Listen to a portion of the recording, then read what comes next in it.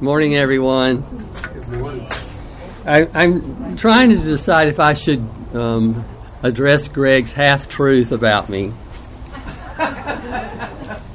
And I decided that I would, that the true thing is, on my own merit, I don't even deserve just to be sick. But on Christ's work, I've been elevated to be a son. It's very, very much a comfort to come to that realization. I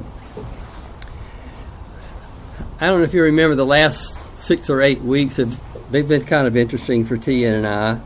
And maybe a couple months ago, I just really sensed that, I was in this place. I don't know about you all, but I have seasons in my life. Maybe you're just steady like this. I am kind of like this. And it was one of those times where it's like, wow, I just have kind of a newfound passion to try to move deeper into the Lord, whatever that means after you've walked with Him for 30 or 40 years. You wonder how can you get any deeper when everything you've tried, sometimes it's like, well, I'm not going anywhere here. But I kind of realized early on in my life that when those times come, I'm like, oh man, I'm with it. And finally realized, no, it's God that's calling. He's calling you. He's the initiator, and He's calling you higher. He's calling you again. And finally, after 20 years or so, I've realized, I need to respond to that, or the Spirit's just going to pass by and move on to the next person, that's alert. And so it's a matter of being alert, and it's a matter of getting up and following. And so I've been trying to do that over these last couple months. One of the ways that I've been doing, how can I know you better, is the best example is Jesus Christ, the visible God. And so I've got this book called the Narrated Bible that is, it folds all 4 Gospels together and tries as best as possible from what we know to put all the stories in the 4 Gospels in a chronological order. And so I've been reading the 4 Gospels for the last month or so, and trying to kind of just enter into the situation. How is Jesus interacting with these people? Because He only did what He saw the Father doing, and He only spoke what the Father told Him. And so if I can just continue to just study His life, maybe the Spirit will begin to show me more and more what God is like and who He is. And so that's what I've kind of been about in trying to get there. And the more and more I reread the Gospels, it seems like the more and more I realize how literally unbelievable it is, the humility of heart of God. I'm just taken back by it. This book that Bill's given us for Man Camp, this Lowly and Gentle, it's like He really is lowly in heart. And I'm just convinced more and more that I'm every day in desperate need of a Savior, and in desperate need of His kind of heart to follow Him. Because I don't know about you all, I can act lowly in heart. I can approach people that I really don't want to because I know it's the right thing to do, but I'm not going to enter in but so far. And a lot of times it's out of pity rather than lowliness of heart. And it's just been such a challenge reading this book and thinking, I'm not there. I can pretend to be this way, but until I get that fullness of heart that God has, it's kind of like I'm going to do the right thing and hope it changes me. What I want to try to talk about today is something that I kind of began to really see yet again as I was walking through this sickness with COVID. after about 48 hours of just laying flat on my back in my favorite chair, me and Henry's favorite chair up in my office. I think he always beats Simon. Sometimes I'll go up there before church and he's already been up there and put his name in the chair. So I was in that place, and it's like it was almost a willful response to just raise my arm. I mean, that's how tired I felt. And after being in this place for a couple of days, I was just laying there, and it was like I had this mental conversation, because Dare wouldn't talk like this out loud to God. Of course, he sees every thought and knows every word before it's on our tongue. But it's like, do you see me down here? And it was this quick. I certainly do. So are you going to do anything about it? This conversation is going on. And it's like just this just calm response came back. I'm doing what I want to do. And I was in one of those places where I just kind of was drifting back into my sleep spot. And it's like, oh yeah, well, you're not working on symptoms. You're working on something deeper than I'm interested in right now. And so, but I also had this amazing sense that he really sees me.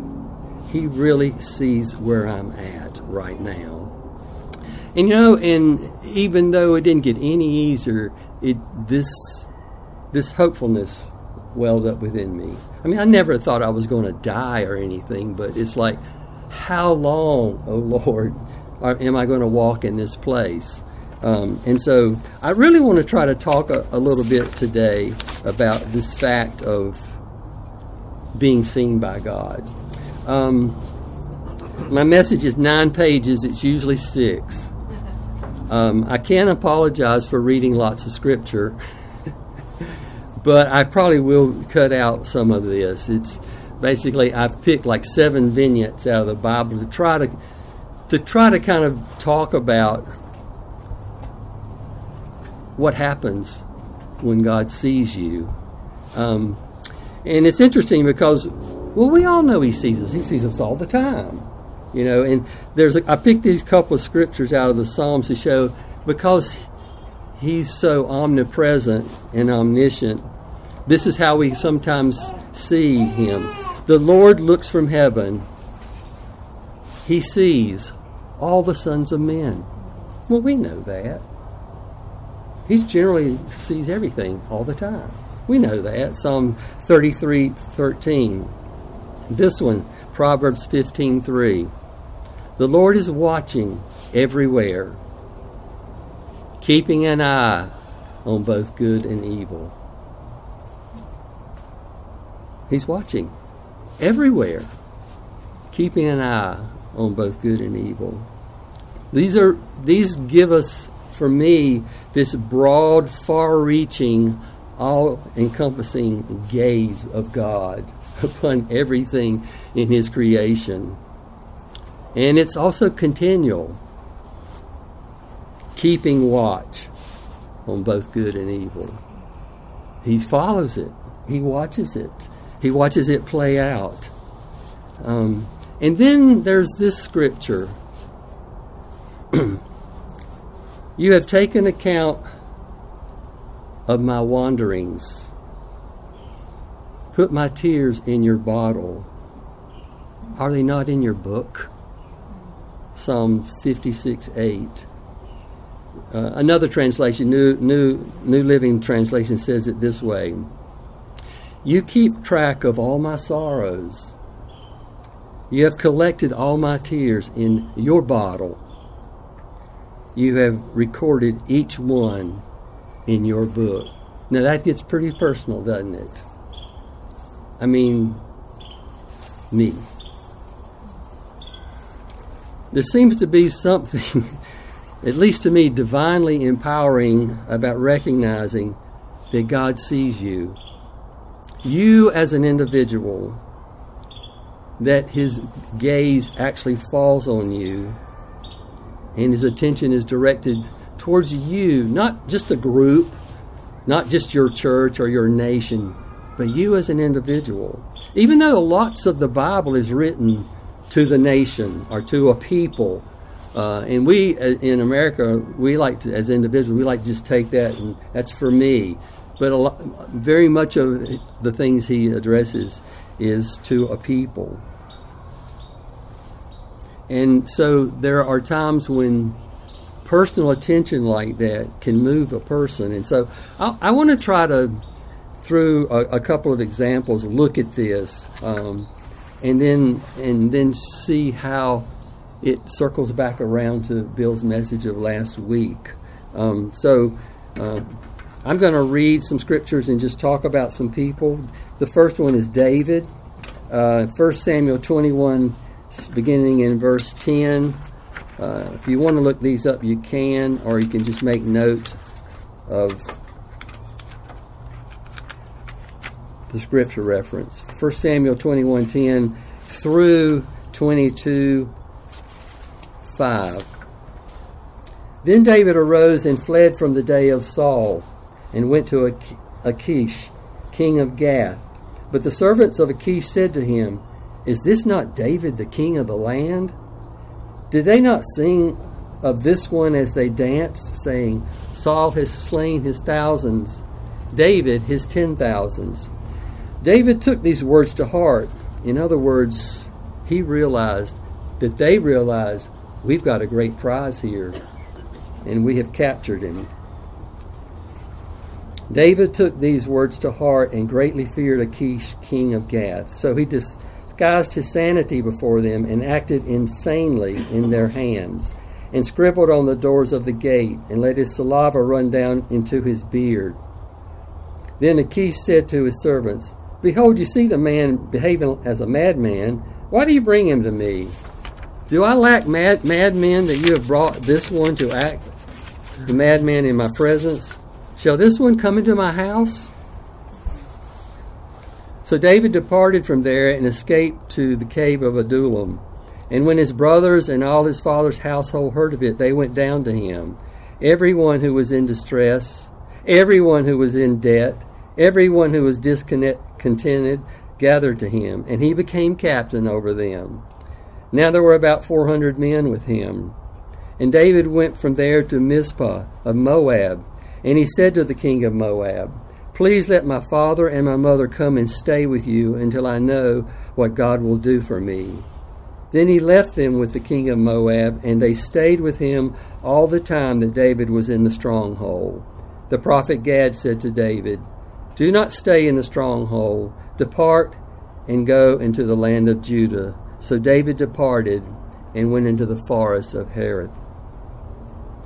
David wrote Psalm 58 as a result of or during this incident that we just read. Let me read it to you again. Just one of the many verses in there. "You keep track of all my sorrows. Put my tears in your bottle. Are they not in your book?"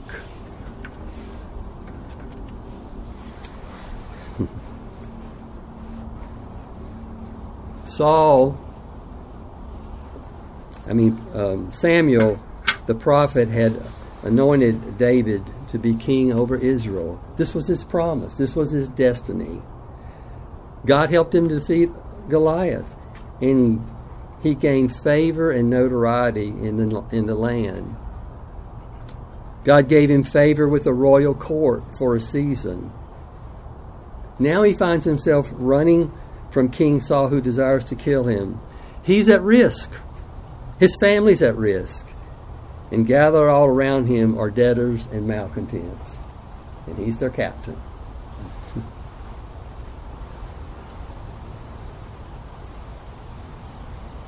You've ever been in a situation like that? Or something similar? Does the Lord bring something to mind?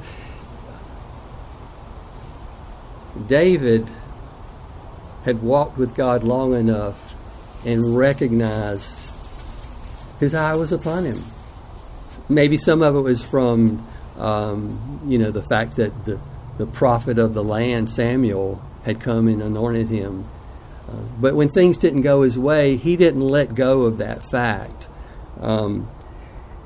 You know, it's interesting to me as I look at David's life, because like 8-9 chapters later in 1 Samuel 30, David finds himself, now the 400 malcontent debtors and warriors he has with him are mad at him because all their families and possessions, along with his own wife and possessions, have been captured, stolen, and taken away because he went on this trip out to the Philistines only to be turned away and come back and find himself in Ziklag with their place destroyed. Let me read that short passage for you out of 1 Samuel 30.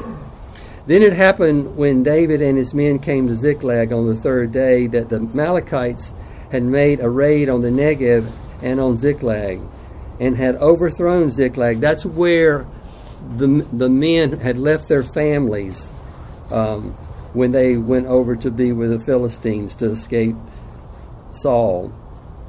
They had overthrown Ziklag and burned it with fire. They took captive the women and all who were in it, both small and great, without killing anyone, and carried them off and went their way. When David and his men came to the city, behold, it was burned with fire, and their wives and their sons and their daughters had been taken captive. Then David and the people who were with him lifted their voices and wept until there was no strength in them to weep. That's a lot of crying. To cry till you can't cry anymore. That's how upset they were. Now David's 2 wives had been taken captive. Moreover, David was greatly distressed because the people spoke of stoning him. For all the people were embittered, each one because of his sons and his daughters. Can you imagine being in this situation? You've lost your family, and now everybody's turned against you, and you've been taking care of them all this time since they gathered with you. But this is what the scripture says. But David strengthened himself in the Lord. David strengthened himself. How did he do that?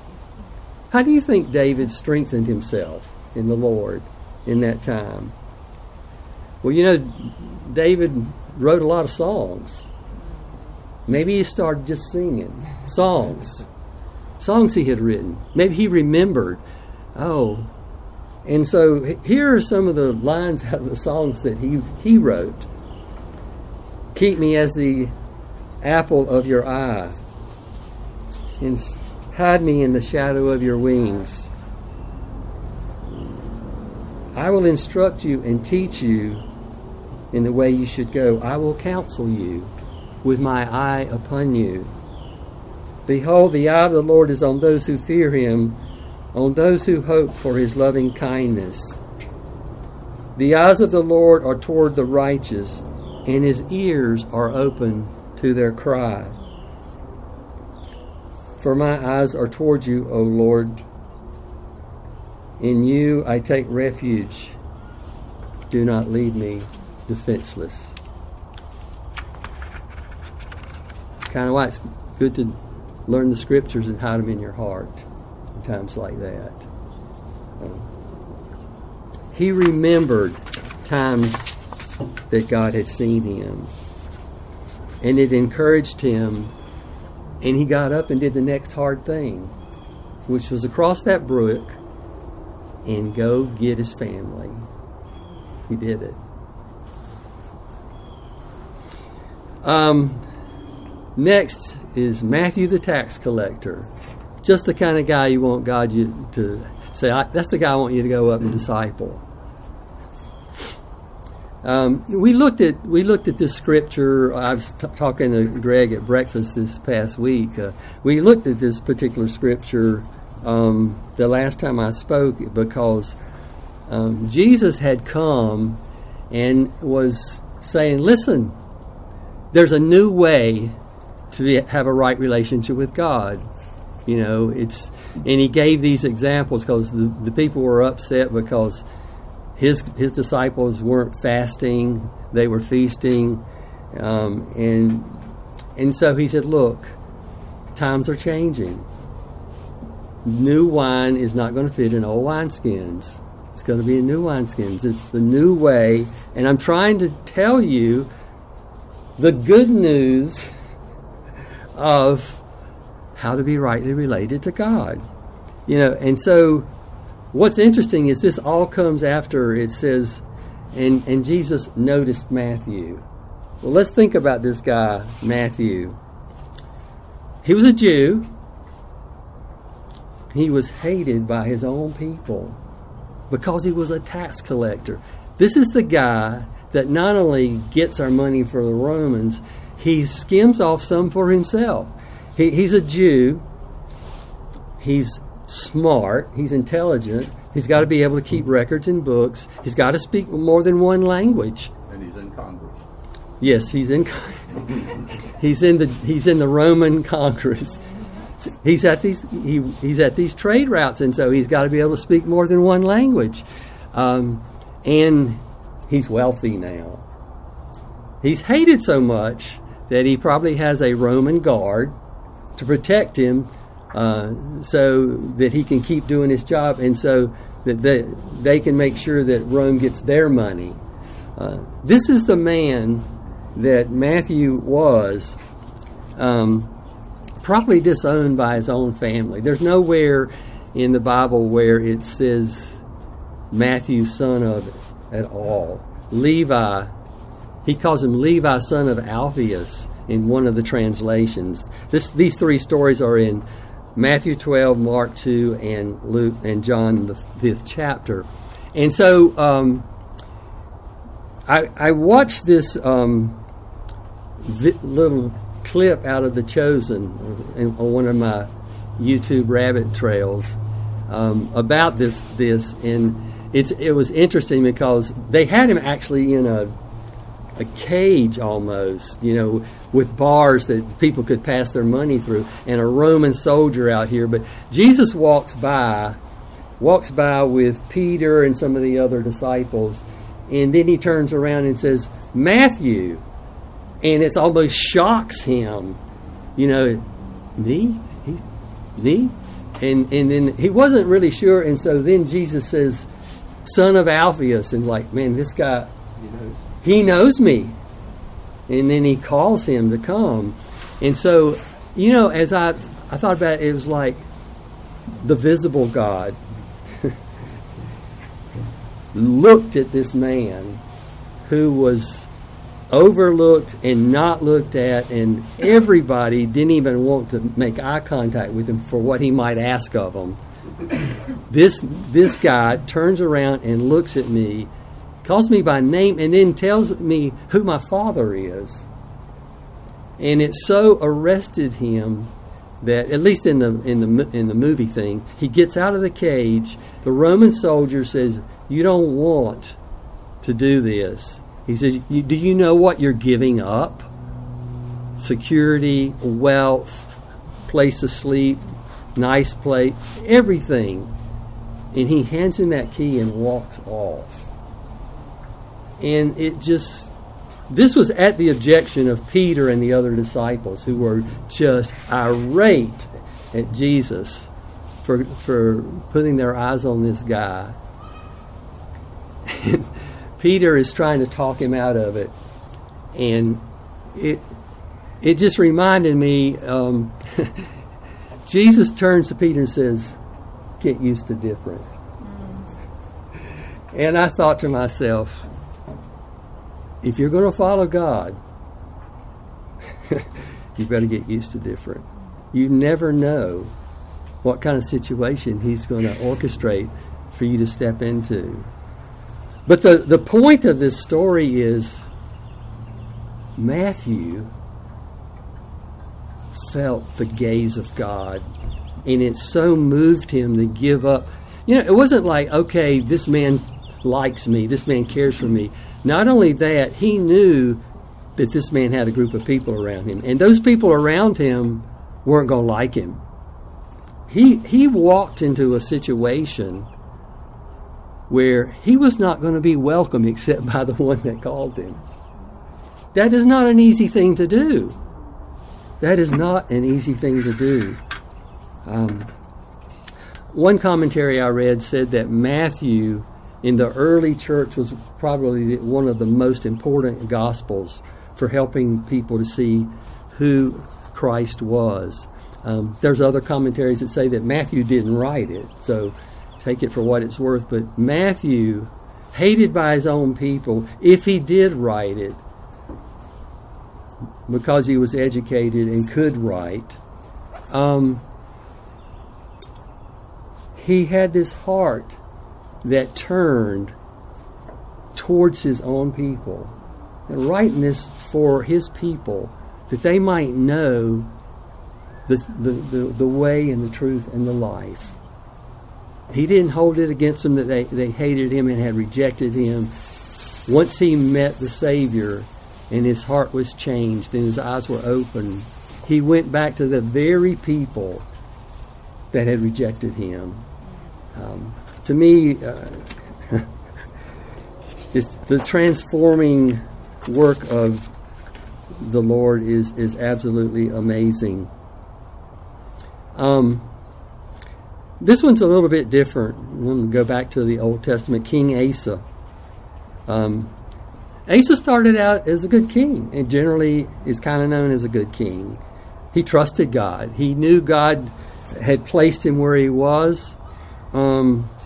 Then one day, he looks out the window and he gets word that 1 million Ethiopian soldiers are coming to defeat him. So he calls out to God, and this is what he says in 2 Chronicles 14:11. Then Asa called to the Lord his God and said, Lord, there's no one besides you to help in the battle between the powerful and those who have no strength. So help us, O Lord our God, for we trust in you. And in your name have come against this multitude. O Lord, you are our God. Let not man prevail against us. Now, we know, because we know the whole story, God heard the prayer, didn't he? God prevailed. And his 200,000 or 300,000 soldiers defeated 1 million Ethiopians. So Asa goes on and lives his life, but his heart forgets that the Lord's eye is upon him. And so he has this king of Israel, King Baasha, decides, I'm going to attack Judah. So he makes this treaty with a heathen, king of Aram. He makes this treaty with him, and the prophet comes up and makes this statement. For the eyes of the Lord move to and fro throughout the earth, that he may strongly support those whose heart is completely his. God's looking. God's just looking for the people whose heart strongly support. And he will strongly support those whose heart is completely his. We love that verse. I love that verse. And we like to stop right there, you know. Kind of reminds me, actually, of a scripture that you, somewhere in Jeremiah, about in stillness and quietness. And we like to stop right there. But if you keep reading, it says, but you would have no part of it. And so Gad continues with this. He strongly supported you 1 million, 200,000 to 1 million, and now you're trusting some a king that's not even a God-fearing king. And Gad, he says this. He says, you have acted foolishly in this indeed. From now on, you will have wars. From now on, you will have wars. I think sometimes, we can find ourselves in that same kind of place where, we've just faith step after faith step after faith step, and then we hit this thing that it's like, oh, I kind of feel like I'm on my own now, and I've got to either look to myself or to somebody or some situation to get me through this. And you know what happens? You have wars inside. There's conflicts and doubts and fear that comes, you know. It just kind of reminded me of that song, the Billy Graham Invitation song, Just As I Am. There's one verse in there that says this: just as I am, though tossed about with many a conflict, many a doubt, fighting in fears within and without. What's the remedy? O Lamb of God, I come. I come. I come back. I remember. I strengthen myself like David. I remember. We'll skip Ruth.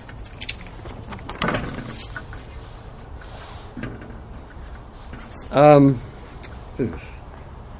something against Moabite. It's an amazing story. Absolutely amazing story. But that's 4 or 5 sermons, honestly. Incredible story. Actually, we spent... We each took a chapter of Ruth years and years ago on that book. We didn't spend enough time on it. Jesus is coming into Jerusalem. Must be coming from the north, because he comes through the sheep gate. That's the one that's the closest to the altar, because they kept the sheep where it's not a far distance away from where they're sacrificed. Well, right there, you know, in the old sheep pen, all that, not so much a tourist attraction, there was this pool called Pool of Bethesda that was there. And of course, all the misfits and the cripples and the sick and the dying, they gather around that pool and wait for the angel to come and stir the waters. You remember the story? It's in John chapter 5 if you want to make a note. I'll read this very quickly. Now there was in Jerusalem by the sheep gate a pool, which is called in Hebrew Bethesda, having 5 porticos.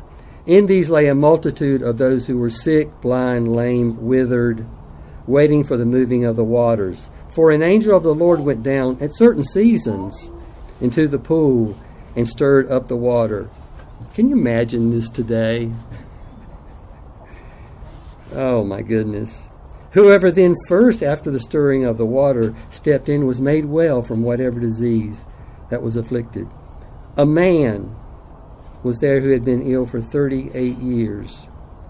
When Jesus saw him lying there and knew that he had already been there a long time, he said to him, "Do you want to get well?" Now, there are other places in the Bible where Jesus healed everybody. And everyone who came to him, he healed them. So here he is walking through all these people, and he sees a man lying on the ground. And then this Jesus guy talking to this man, he's looking around and saying, well, he's not talking to anybody else. He's talking to me. Do I want to get well? And then he's, I'm sure he communicated, he knew he'd been there. Well, he must have been through here before sometime. Or was he just because he's the visible God? He knows all. He saw him and he knew him. And he says, do you want to get well? And it's not like he's going around asking everybody else. He's asking, he sees me. And he's asking me. And he's saying it with such authority that the man just gets up. He just gets up. Didn't take any water. Didn't take any moving out of the water. He acted on the word of God once he saw that God saw him. It made all the difference in the world when he saw him. Jesus stirred his waters. Exactly. Let me write that down. Okay. Two more. Zacchaeus. He likes these tax collectors. The wee little man. Another person everybody hated. He wasn't only short, because he was rich, he probably ate well, so he was probably a little rotund as well. Now everybody else is, looking for their next meal. He's a waddling looking, trying to find, I want to see this guy. Everybody's talking about, and everybody's congregated, and so he, runs and he climbs and he gets up in this tree. Jesus is walking along. It says, the scripture says that he looked up and saw Zacchaeus. All Zacchaeus wanted to do was just get a glimpse of the man. He never expected this guy that everybody was clamoring to and hanging on every word, that he would look up and see him. He looked up and saw him. And he said, hey, much to everybody's, because the Bible says, when he said, come down, Zacchaeus, I'll eat dinner with you tonight, everybody began grumbling again because they hated this guy. This Jesus guy is very unpredictable. And so, he doesn't even, the scriptures, Jesus hardly says another word, and the scriptures say this. Zacchaeus stopped and said to the Lord, of all my possessions, anybody I've defrauded, I'm going to give it back to. I mean, Jesus hadn't even hardly told him anything. He's just recognized the man, and he is repenting right there. Not only in word, in deed as well. It's one thing to say you're sorry or repent. There's another thing to follow it with an action. And here, this tax collector has done this. It just, as I've just read through these things, now I know that the visible God is not on earth anymore. And so, how is it that this works today? It works by faith. This last example goes all the way back to Abram's time. And the lady's name is Hagar, if you remember her, in Genesis chapter 16. Bear with me. I'm going to read these 10 verses, just because some of you may not be familiar with the story, though. I mean, I think most everybody would be. Now Sarah, Abram's wife, had not been able to bear children for him, but she had an Egyptian servant named Hagar. So Sarah said to Abram, the Lord has prevented me from having children. Go and sleep with my servant. Perhaps I can have children through her. And Abram agreed with Sarah's proposal. So Sarah, Abram's wife, took Hagar, the Egyptian servant, and gave her to Abram as a wife. So Abram had sexual relations with Hagar, and she became pregnant. But when Hagar knew she was pregnant, she began to treat her mistress, Sarah, with contempt. Not a smart thing to do. But then Sarah said to Abram, this is all your fault. I put my servant into your arms, but now that she's pregnant, she treats me with contempt. The Lord will show who's wrong, you or me. Now, Abram was a smart man. He was older and wiser. And he didn't say, well, I only did what you told me to do. That always works. That doesn't work. Abram replied, in a wise man, look, she's your servant, so deal with her as you see fit. Then Sarah treated Hagar so harshly that she finally ran away. Now, how bad would you have to be treated? Pregnant. I mean, these were tribes that you just run away. In the desert or wherever they were at the time. Just you would run away. How bad would it have to get?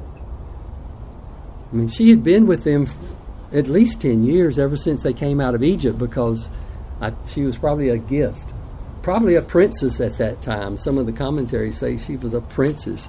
They wouldn't just give Abram, a slave. They'd give her some person that was of status, I would think. So she runs away. Now she's in the desert, and it says, the angel of the Lord found Hagar beside a spring of water in the wilderness along the road to Shur. And the angel said to her, Hagar, Sarah's servant, where have you come from, and where are you going? I'm running away from my mistress Sarah, she replied. She probably didn't know where she was going to. She was just running away. The angel of the Lord said to her, return to your mistress and submit to her authority. And then he added, I will give you more descendants than you can count. The angel also said, you are now pregnant and will give birth to a son. You are to name him Ishmael, for the Lord has heard your cry of distress. This son of yours will be a wild man, untamed as a donkey. He will raise his fist against everyone, and everyone will be against him. Yes, he will live in open hostility against all his relatives. Now, here we have a lady that was pressed into a service that she probably wasn't looking forward to, but she had to do what she was asked to do. And then realizing she's pregnant, and once the baby's born, it wasn't going to be hers. It's going to be Sarah's. And then she's treated bad at the same time, so she runs away. She encounters an angel or the God of Abraham, or Abram at this time. She didn't understand all that because she lived with him for so long. She understood their beliefs. And this angel asked her to do a very difficult thing. Go back and submit to a harsh situation. Go back and be treated harshly some more.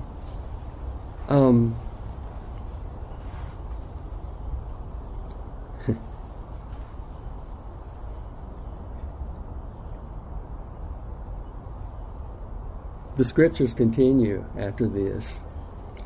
Therefore, Hagar used another name to refer to the Lord who had spoken to her. She said, you are the God who sees me. You are the God who sees me. El Roi. The commentaries say she is the first person in the scriptures to give God another name. You're the God that sees me. And he spoke to her and he gave her a promise. And the fact that she recognized that he saw her gave her strength and resolve to go into a hard situation. Yes, she had a promise, but that was way down the road. It behooves us for us to realize he's looking at me. Think about it. I mean, we've all been in this situation where we've been doing something and we kind of realize somebody's watching me, somebody's looking at me. I have. I don't know whether you all had. All of a sudden you realize, oh, somebody's looking at me. When that somebody is God, it's time to reciprocate. Usually, when we're in that place of sensing that, we don't make contact. We don't reciprocate.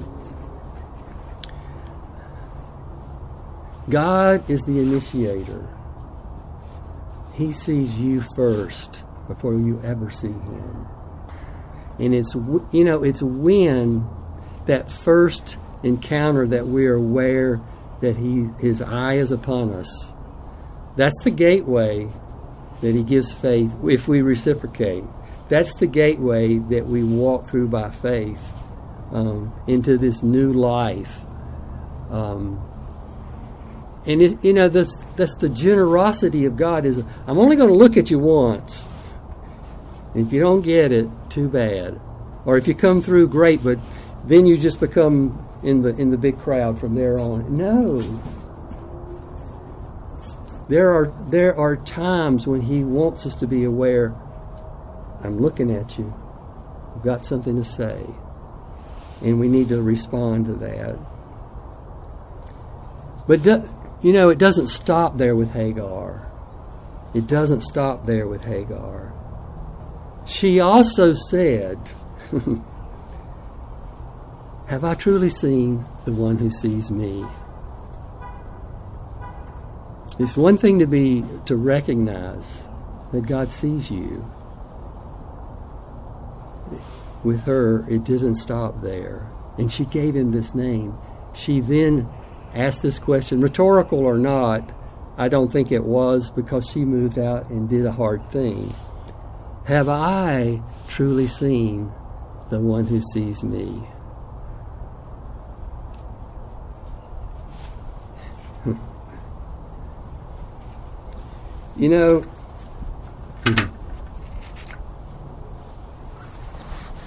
We can read about the greatness of God.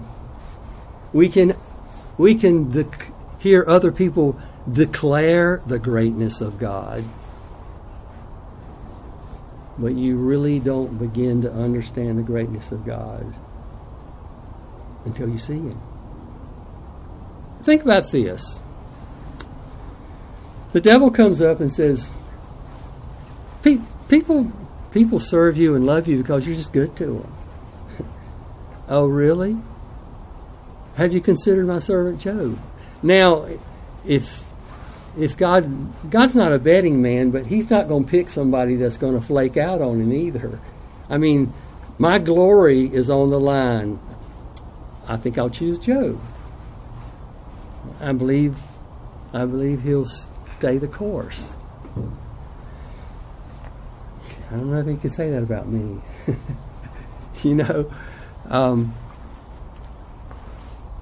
And so we have this long 40 plus chapters of Job is suffering, Job interrogating God. And at the end it says this, I've heard about you. I've heard about you with the hearing of the ear, but now I see you. And I retract in ashes. I thought I knew who you were. I thought I knew how great you were. And then all this stuff happened to me. Now that I've seen you, it's like we just read, He's far greater than we've yet to see. But how do you get there? You've got to be aware He sees you first. And He wants you to return that gaze. But He does it over and over, and He opens our eyes more and more to who He is. He is part of your walk with God. He can do anything. He's almighty. Boy, He knows everything. He knows everything about me. And then it's like, wow, you're really lowly and gentle and patient and forbearing. You're the greatest thing. We don't know that until we really see Him. We can say it,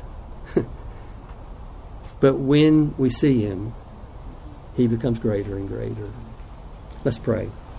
Father, You are patient, and it's beyond me, Lord, that You stoop so low, Father. Lord, give us a new alertness to know when Your eyes are upon us, that we might look up and see You ever again in a new light. In Jesus' name, amen.